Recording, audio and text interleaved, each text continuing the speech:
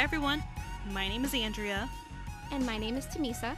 And welcome to episode 27 of Hearing Us Believing, a podcast where we discuss different topics and stories that center around our Catholic faith. So, like always, just wanted to remind everybody that we are not theologians, we are not experts, and we do not speak on behalf of the Catholic Church. We just are two everyday girls that like talking about angels and demons and sharing these stories with each other. So, Andrea, what is new with you? Oh my goodness, we've had such a busy month. It's been ridiculous. I think the newest things with me is probably going to be the same thing you're going to be talking about. Except for maybe one slight difference. I'm still house hunting. I've seen a lot of condos and townhouses. I made a couple offers. I was rejected a couple times. It doesn't feel good when you're rejected when you put an offer in a house. But yeah, it's been an emotional roller coaster this last month. And then also physical because Tamisa, drumroll please. I moved. Ooh, and that was a process. That was a process. That was it was interesting. Yeah, it was interesting. Moving is not fun. It is really taxing. And yeah, it was just a lot to organize and to do and settle back in. But I mean, I'm really happy that we did it. We made this big move because I actually am going back to school. I'm getting my master's degree. So we moved closer to the university to make things just a little bit easier. And yeah, it's interesting. We are not in Chicago anymore. So it's a different pace of life. Yeah, you and Julio are not in Chicago anymore. Yeah, that's the we I meant. Sorry. Yes, me and Julio are no longer in Chicago. You are now far, far, far away. Yeah. It's okay. You're still a drivable distance away. It's not too bad. But exactly. Oh my goodness, moving day. Oh, that was so stressful. Mom and I got there early. And I swear we had all these boxes and it just felt like we were playing Tetris trying to like organize it. So like there was no spaces between any of the boxes. Everything that needed to be on top or was light needed to fit just right. So it wouldn't topple over, with speed bumps or potholes or sudden braking. That's the hardest part. It's always fitting everything in the cars that's the most stressful thing because I have no spatial awareness whatsoever. Like I can pack everything, I can put them in the boxes, but do not ask me to fit boxes inside a U-Haul or cars. It's not my thing. It's not where my talent lies. So yeah, thankfully, thank God it all fit in our cars. We had a caravan going on with all of our own personal cars, your car that you volunteered, Julio's family cars that offered to help, plus a U-Haul. Whew, it was, like I said, it was an ordeal. Thank God for the movers, the professional movers that you hired, because they helped with basically all the really big, heavy stuff that there was no way any of us would be able to lift without hurting ourselves. Yeah. So that was huge. I am going to have to really consider that when it's time for me to move, whenever, I actually buy a house and I have to move all my stuff. Yep. I'm probably going to take a page out of your book. Yeah, I highly recommend it. Save up for it, do your research, plan ahead, and if it's within, your means, I recommend anybody to do it because, people get injured when they move. Objects are heavy, beds are heavy, furniture is heavy. Just it's never worth your health. So if you can save up for it, if you can do it, get movers. It makes your life so much easier. But yeah, I think that's pretty much it for this month. It's just been so hectic. But yeah. I'm kind of ready to move on past that now. But what are we going to be talking about, Tamisa? Today, I am going to share a really interesting story. I'm going to talk about the history and the ghost of the St. Nicholas Croatian Catholic Church in Millvale, Pennsylvania. I think I'm pronouncing that right. Millville, Pennsylvania. Ooh, okay. Ghost, I'm behind that. Okay. East Coast, it's going to have a lot of stories, a lot of history. Okay. Mm-hmm. I'm excited. Yeah. What about you, Andrea? So I have had Saint Joseph on my mind a lot these last couple of weeks. Yeah. Probably because of the house hunting and everything. Gotta pray to St. Joe. I'm praying to Saint Joseph and, asking him to intercede on my behalf, because Saint Joseph, along with his many other, what's the word? Talents? I can't think. I'm blanking. Saint Joseph is the patron saint of a lot of stuff. Yes. One of them being house buying and selling, because he is the patron saint of homes, or one of the patron saints of homes. So I've been thinking about him a lot because I need him right now, like so badly in my life. Yeah, he'll have your back. No, just trust in the process, trust in God. He's gonna have your back. Yes, so now I am going to be sharing his life story, or at least the bit that we know. Ooh, I'm very excited. All right, Andrea, I am ready. Okay, so for those of you who are not as familiar with St. Joseph, or might be confused as to who I'm talking about, St. Joseph is the spouse of the Virgin Mary, and he was the earthly father of Jesus Christ. Mm-hmm. It is understood that St. Joseph was from Nazareth. There are some people who say he wasn't from Nazareth and that they just settled there, but other than that, he was from Nazareth in Galilee. Mm-hmm. So as I'd mentioned before, St. Joseph is the patron saint of home buying and selling, but not only is he the patron saint of that, he is also the patron saint of the universal church, unborn children, fathers, pregnant women, workers, carpenters, and he's also the patron saint of a happy death. Happy death. I didn't know that one. A happy death? Yeah. I'll tell you why in a little bit, why he's the patron saint of a happy death. Okay. But I mean, it's not like it's like the biggest, craziest story in the world. It's just an understanding. But I'll tell you in a minute. So, because he's the patron saint of a lot of different things, there's multiple feast days where we celebrate Saint Joseph. Primarily, all of March is understood to be dedicated to Saint Joseph. March 19th, we recognize Saint Joseph because he is the husband of Mary.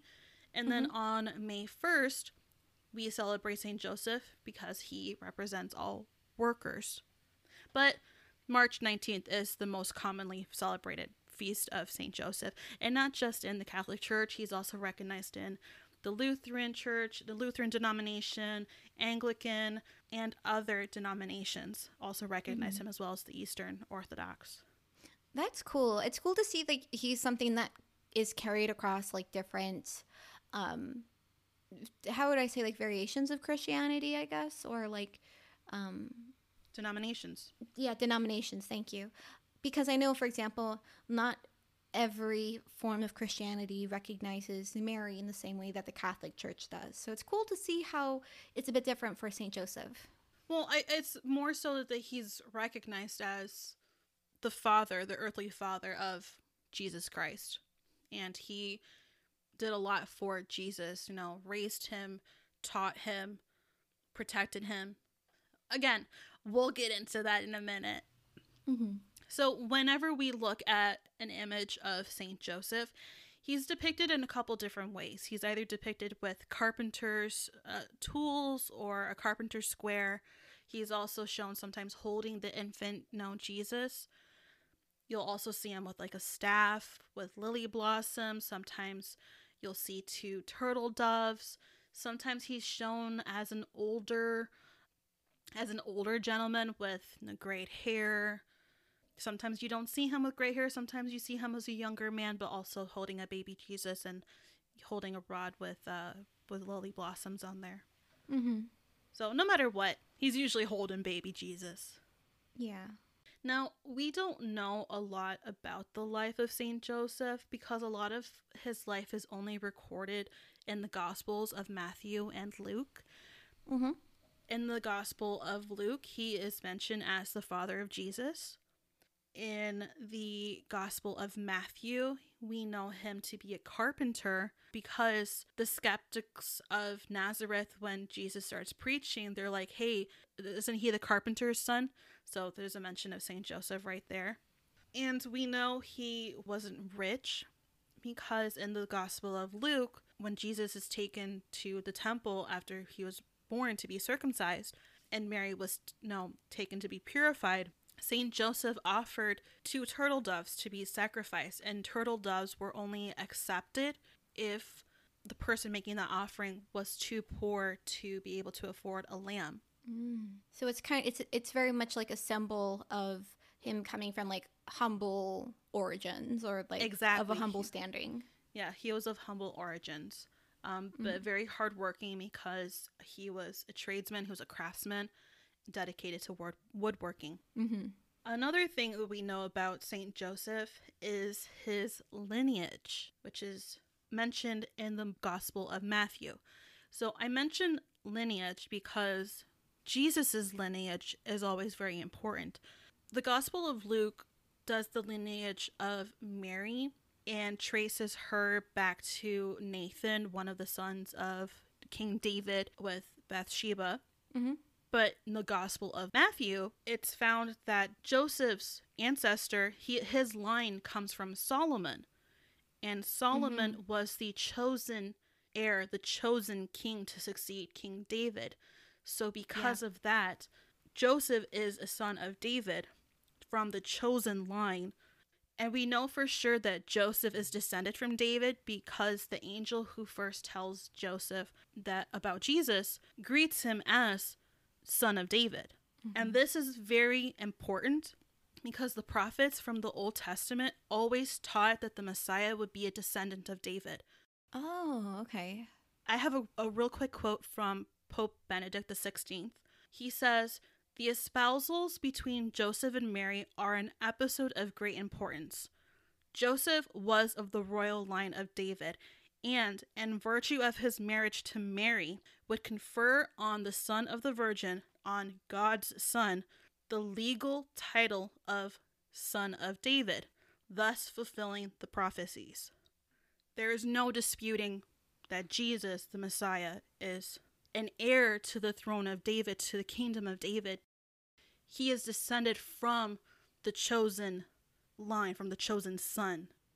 That's really cool. I didn't realize, because the thing is, I knew that Saint Joseph, his lineage comes from King David, because the same thing like you mentioned, I remember that line, son of David. But I wasn't really aware that the Virgin Mary also had a lineage linked back to David. I always knew that, she was Immaculate Conception, but it's really neat to see that both of them have this important lineage that, like the Pope said, is like just solidifies that Jesus is the chosen one. Yes. Another thing we know about Saint Joseph is that he was compassionate. He was a very caring man. When he found out that Mary was pregnant while they had been betrothed, Joseph and Mary, he didn't go and like publicly shame her. He knew that child wasn't his, but because he didn't want to accuse her of adultery, where a woman who was accused of adultery would have been stoned to death, he was like, okay, let's just send her away. I'm not going to accept her. That shows that he didn't want anything cruel to happen to Mary, and also didn't want to bring any shame to her as well. So he was kind and caring. Yeah, and like what you're trying to say is that like that wasn't the norm for the time. Like, oh no, it would have during that time and that culture, like he would have been totally within his rights to just like you said, like have her stoned and essentially have her murdered for having a child out of wedlock. Yes.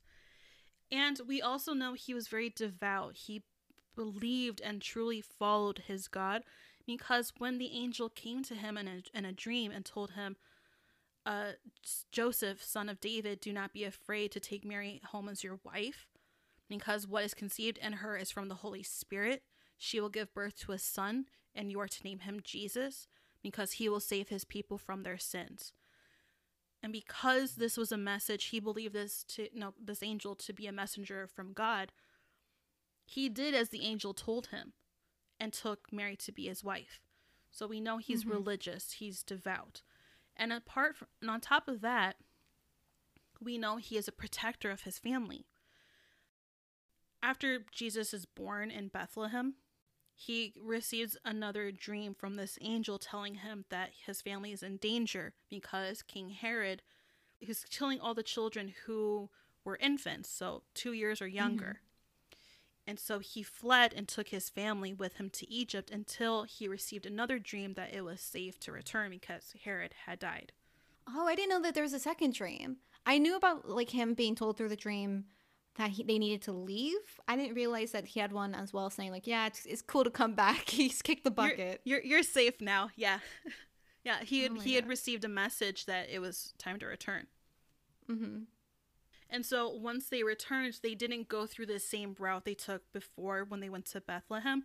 They took a different route and they go to Nazareth. As I'd mentioned before, there's a couple of like discussions about where Joseph was originally from. His family was from Bethlehem because that's why they went to Bethlehem. That's why Jesus was born in Bethlehem, because there was a census going on and every man and his family had to return to their place of origin. Okay, that makes sense. That whole little story right there, if you know your Christmas stories about the journey to Bethlehem, it was because of the census. And that's why they're in the manger, because everyone was there for the census. There was nowhere for them to stay. Hence, Jesus was born in a manger. Cool. That's neat. So they return to Galilee. They go to Nazareth, and that's where Joseph raises his son. We know Joseph loved Jesus and was concerned for his safety. The last mention that we find of Saint Joseph in the gospel is when Jesus was lost in Jerusalem for 3 days. He and the Virgin Mary were searching frantically throughout Jerusalem trying to find little kid Jesus Christ. And that's when they found him in the temple, and then Jesus is like, why are you searching for me? Did you not know that I must be in my Father's house? Of course, he's talking about God. Saint Joseph and the Virgin Mary both didn't understand that. They're like, what? All confused. But that's the last mention we find of Saint Joseph in the gospel. Because there's never a mention of Saint Joseph during Jesus's public life and his public ministry, it's assumed that Saint Joseph passed away. As I mentioned before, Saint Joseph is known as the patron saint of a happy death. That is because it is assumed that he died with Jesus and Mary close to him. And it's a way that a lot of us want to go. It's surrounded by our family. It's surrounded by our loved ones. That is like a nice idea that he must have been with them, because I feel like if it were something more tragic, they would have written about it, you know? Exactly. And if Saint Joseph had been alive during Jesus's public ministry or at the time of his death, like, we would know, because Jesus wouldn't have entrusted Mary, his mother, to the care of John, of one of his apostles. If Saint Joseph had been alive, you wouldn't have seen Jesus Christ be buried in someone else's tomb, or his burial wouldn't have been taken care of by other people. Saint Joseph would have taken care of that, as that would be his son. That's a good point. I never really thought about that. I wonder then if, well, I'm thinking about like other cultures where I know like a tomb is like the whole family is within one tomb, similar to like a mausoleum and now like nowadays. But how come Jesus wasn't buried in the same tomb as Saint Joseph? Was Saint Joseph not buried in a tomb? Was it too far away? Just like random thoughts. I mean, I don't have the answers for this, but if I think about it, Saint Joseph was buried in Nazareth. Jesus died in Jerusalem. Oh, that's a good point. Yeah. Traveling with a body, I don't think is something that really would have happened. Yeah, that probably most definitely wouldn't be an easy task. Even though it's not like terribly, terribly far. Back in those days, like you're either walking or maybe if you're lucky, you have like a donkey or a camel or something like that. So, okay, that makes sense. Yeah. I guess I just randomly thought about that, but okay, yeah. Sorry to derail. No. I mean, that's a good question. Like, I wouldn't have thought of that, but that's a good one. But I don't think. I think that just adds on to, just like points out that if Saint Joseph had been alive, like you think he would have done something to take care of his son, or he would have been mentioned in all of those stories, because those are like pivotal moments in the life and death of Jesus Christ. Mm-hmm. If Saint Joseph was alive, he would be mentioned too. Yeah, he would be a part of it. Exactly. So that is the life and death, what we know of the life and death of Saint Joseph. Whenever we think about Saint Joseph, we can't help but think of the Holy Family, as he makes up 1/3 of that. It's him, Jesus Christ, and the Virgin Mary. Mm-hmm. There's a lot of places around the world that are named after Saint Joseph. The most common form, especially in Latin America, is San Jose, which is actually the number one most common name for any place around the world, is San Jose. Really? I didn't realize that was so common. Yeah, it's very common. And then, so another thing I really want to point out is this year, December 8th, 2020 to December 8th, 2021 is dedicated as the year of Saint Joseph, thanks to Pope Francis. In 1870, Pope Pius IX declared Saint Joseph the patron of the Universal Church. And this year, 2020, well, this last year, December 2020, was the 150th anniversary of Saint Joseph being the patron of the Universal Church. So Pope Francis declared all the rest of 2020 and all of 2021 to be the year of Saint Joseph. That's awesome, Andrea. You realize what that means. That means you're definitely going to find your house this year. I mean, like he's a patron saint of home and home life. So I feel like that's a big sign that it's going to work out this year. God willing. I think so. The last thing I want to mention is, have you heard of the consecration to Our Lady? I kind of have heard about it. I have heard about the consecration to Saint Joseph. Yes, there is a consecration to Saint Joseph. We actually learned about it from one of our lovely listeners. Mm-hmm.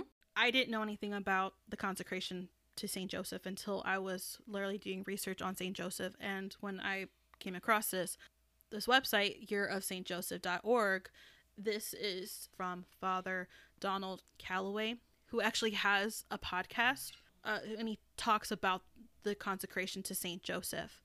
He explains that when you consecrate yourself to Saint Joseph, you're basically acknowledging Saint Joseph as your spiritual father and that you want to be like him.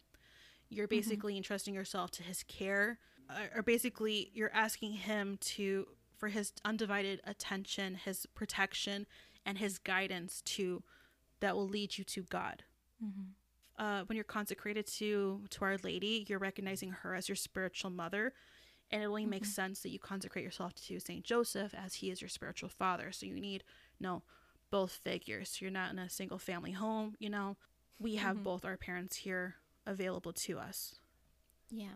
No, single parent home. I don't know why I said single family. Single parent household. Yeah, that's really neat. I like that idea. I feel like it's something that literally everybody could benefit from. I know it's something that I want me and Julio to do together.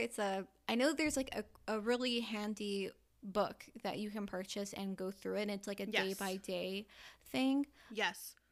So Father Calloway actually has a book, no, whose website I have all this information from, yearofsaintjoseph.org. No, you need to hear it again. He has a book, and it's basically 6 weeks that are leading up to the consecration. So if you want to consecrate yourself on St. Joseph's feast day, which is March 19th, you want to make sure you start the process, the journey, on February 15th, because it's a 33-day journey to consecrate yourself to him. So if you start on a leap year, though, you need to do it on February 16th and not February 15th. Just keep that in mind. Yeah. Good to know. Yes. So that is essentially my story about, or topic on St. Joseph, a little bit of his life, what we can do to be more like him.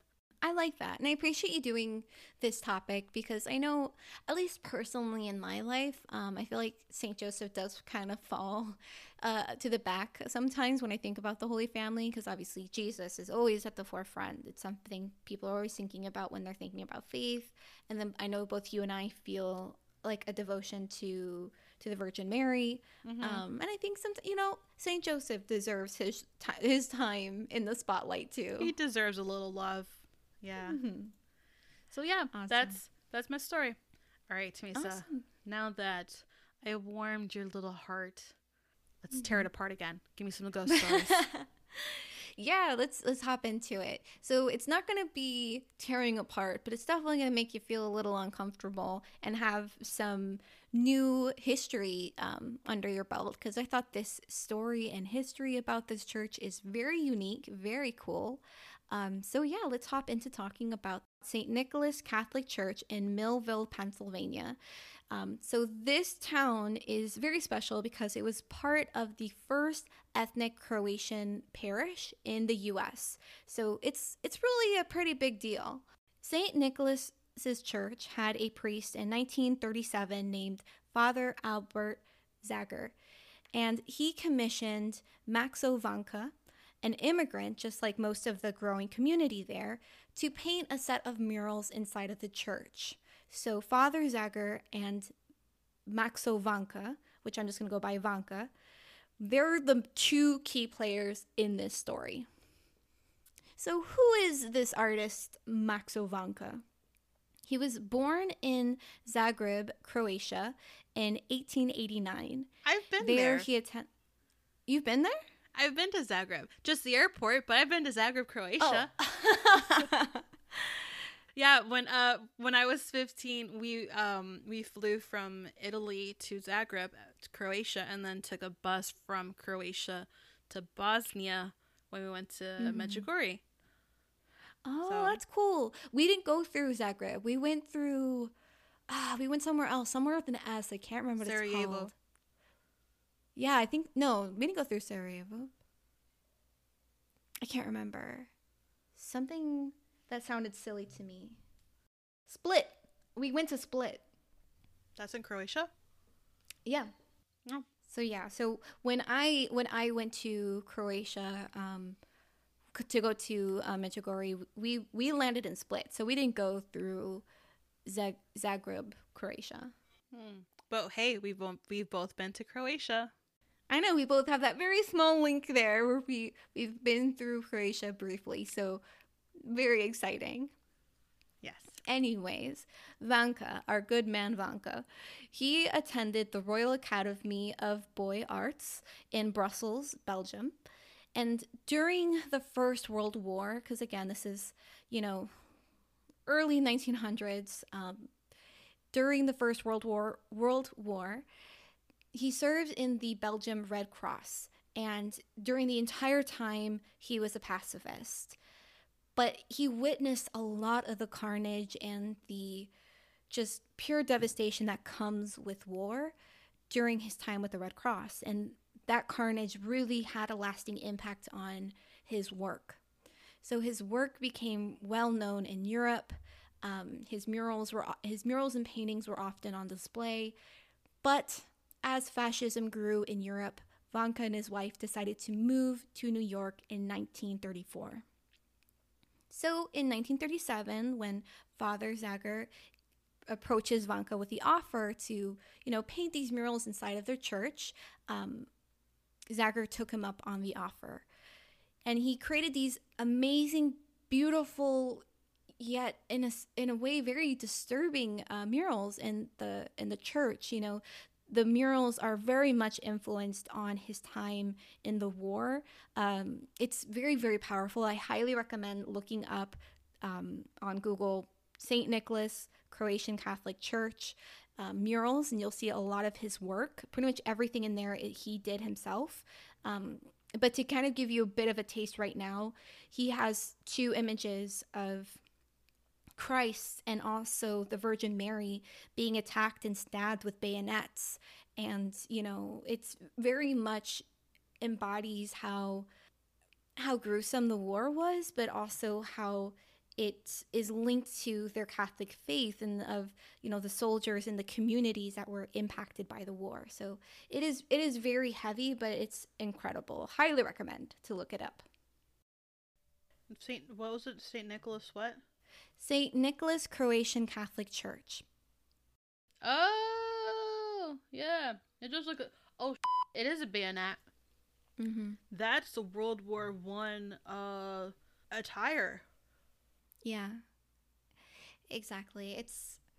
It's definitely, they're very heavy images, but I definitely think they're really powerful. Because like I said, it depicts the horrors of war, but also like the hardships that the immigrants have gone through and really how faith has supported them through that experience. Yeah. He has a certain style. Yeah, it's a really interesting style. In some of my research, I saw people comparing him to Diego Rivera, and I can see it. Yeah, that style is very similar. So I thought it was really interesting. But so now that you see some of those pictures, Andrea, and listeners, again, highly recommend looking up some of these images. Picture him at night painting these murals, because that is what he did. He decided he was going to paint at night so that he wouldn't be disturbed. He even had the father, banned from coming inside of the church while he was painting, so that he would be able to focus. Mm-hmm. So one night when he's starting to paint, mm-hmm. and while he was on top of the scaffolding, Vanka started hearing some noises. And initially, he just thought it was his imagination. Obviously, you're focusing, you're in a place alone, you're going to start hearing things. But he just, maybe he just wasn't used to it. So he kind of brushed it off. But on the 4th night of working, he looked down and saw a robed figure making movements with its arms. I know, it's crazy. Like, even just picturing it, like, you look down, you just see somebody, and somebody's just, like, wiggling their arms like the inflatable tube man. That's just kind of what I picture. Like what you see outside of car dealerships. That looks a little bit more fun though, just waving your arms like that. But I mean, like, was the monk or the person who was in those robes looking at him, looking somewhere else? He said he couldn't see it. He said he couldn't make up much of the details. He just saw a robed figure making movements with its arms. It kind of makes me wonder what the ghost was thinking. Like, hey, you get down from there. It's dangerous. Waving his arms back and forth to get attention. I don't know.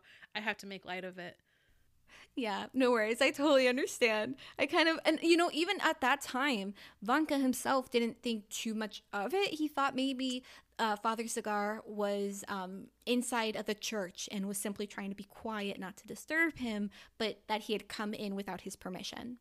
So Vanka just decided to ignore the figure and went back to work.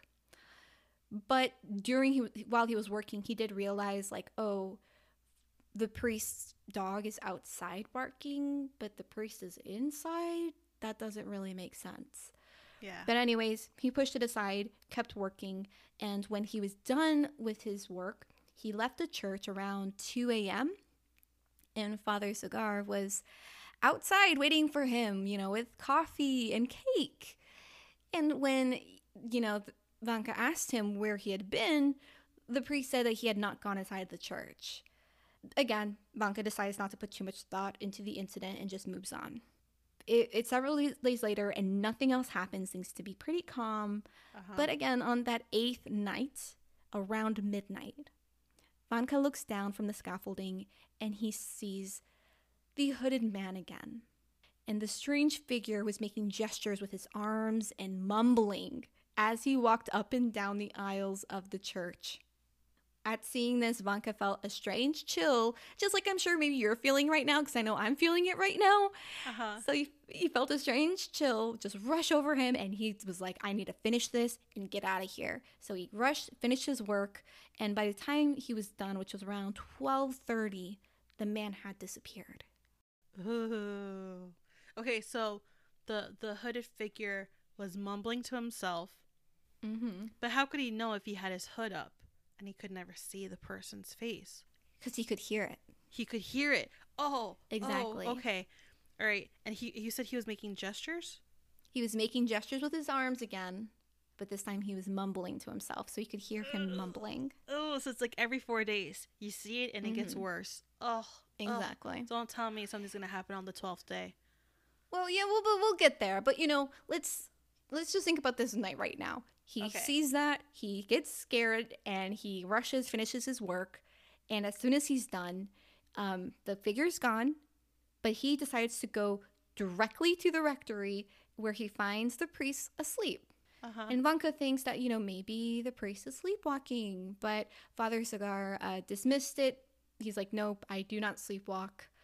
And this kind of prompts the priest to tell Vanka that, there has been a story circulating at the church for about the last 15 years. No big deal, but several parishioners claim that they had encounters with a ghostly figure in the church.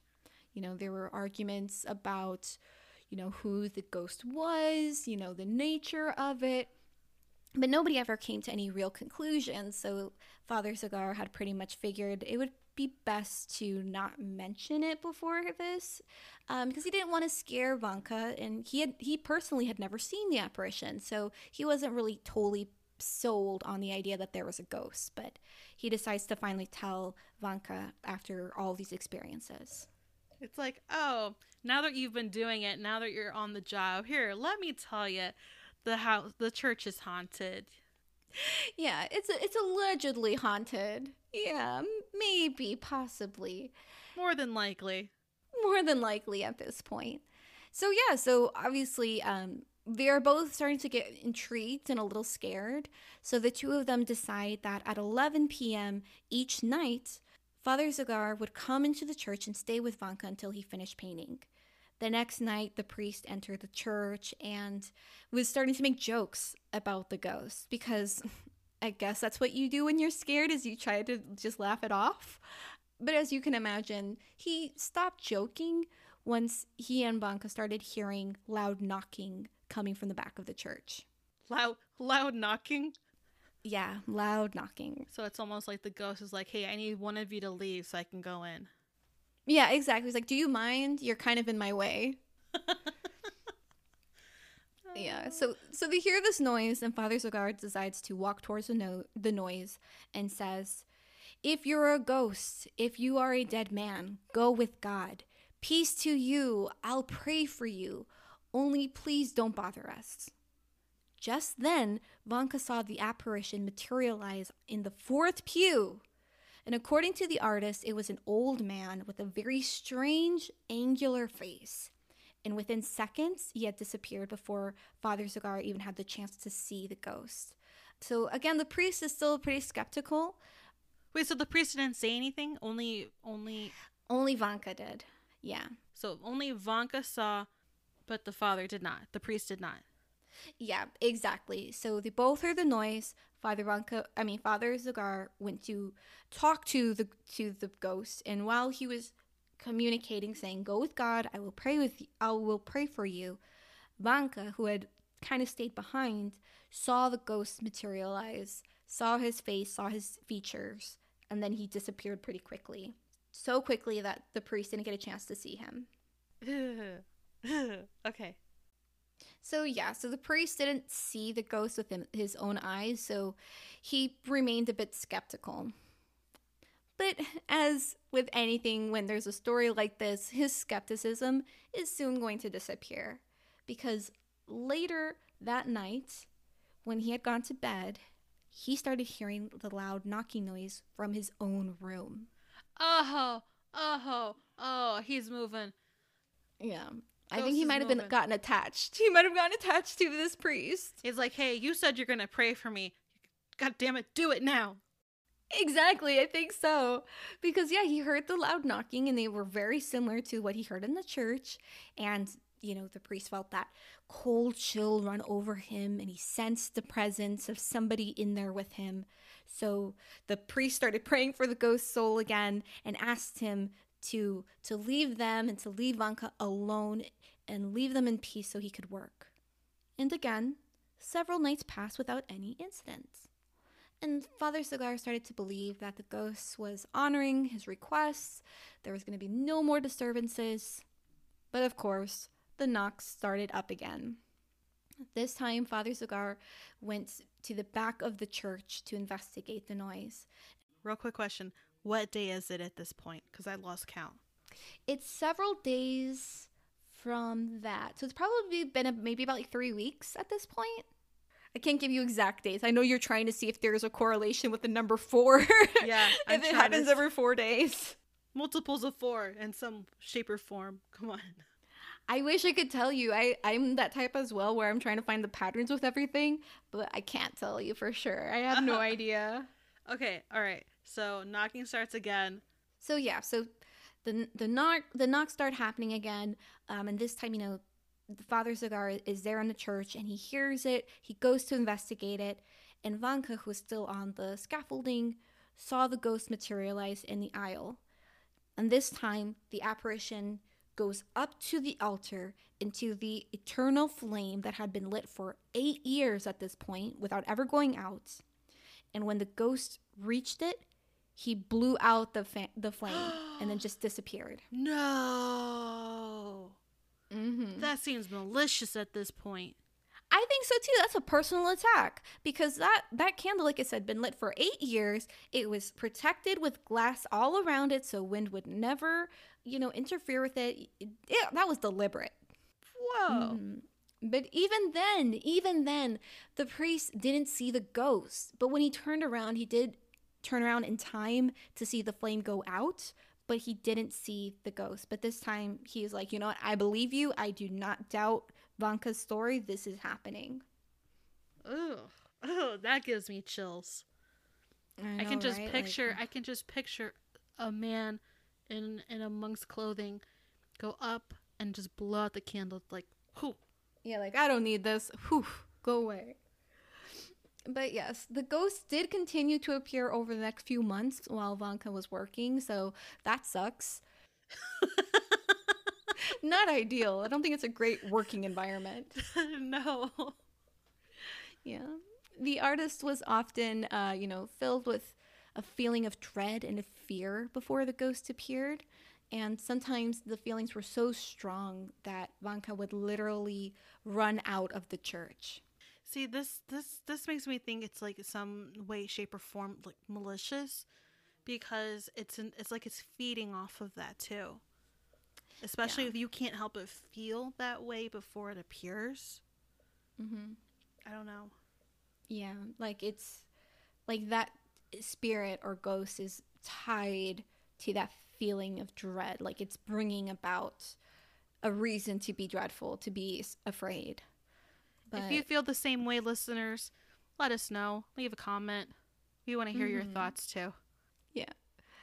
But yeah, so, it's continued to happen. Vanka is very dedicated to his job. So, he came up with the idea of stuffing his ears with cotton and wearing blindfolds made out of newspapers to try to block that presence from his field of vision. And, that ghost would usually appear around 10 p.m. Between 11 p.m. and midnight. Mm-hmm. But there was one time in June that the ghost appeared early, and it appeared around 9 p.m. And it somehow ignited several candles near the altar. And Vanka did not touch those candles and just let them extinguish by themselves. He's like, nope, not dealing with that. Nope. But yeah, so despite all these incidents, and shortly after that candle incident, Vanka did finish his murals and his work at St. Nicholas Church. In 1941, so a couple years later, Vanka did return to St. Nicholas to paint a second set of murals. A lot of them were even more powerful than that first round. But during that stay, he had no encounters with the ghosts. And to this day, people can go and see Maxo Vanka's beautiful and haunting murals at the St. Nicholas Croatian Catholic Church. And that is my story. That was pretty good, Smisa. That was a good one. Mm-hmm. Oh, that gave me the chills. That gave me the creeps. Yeah, I really liked it a lot. And in my own personal opinion, I am inclined to believe that that ghost or entity is probably strongly related to the emotions that Maxo Vanka was going through, painting, reimagining and painting all of those images from the war. That's what I think. I think it was probably tied or was feeding off of his trauma from everything he experienced, and that he was now, putting to life on these walls. Okay, I kind of think you might be on the right track with that. For sure, the ghost had to have already been tied to the church, and especially if people had already seen him before. But definitely, I think he was probably feeding off of him.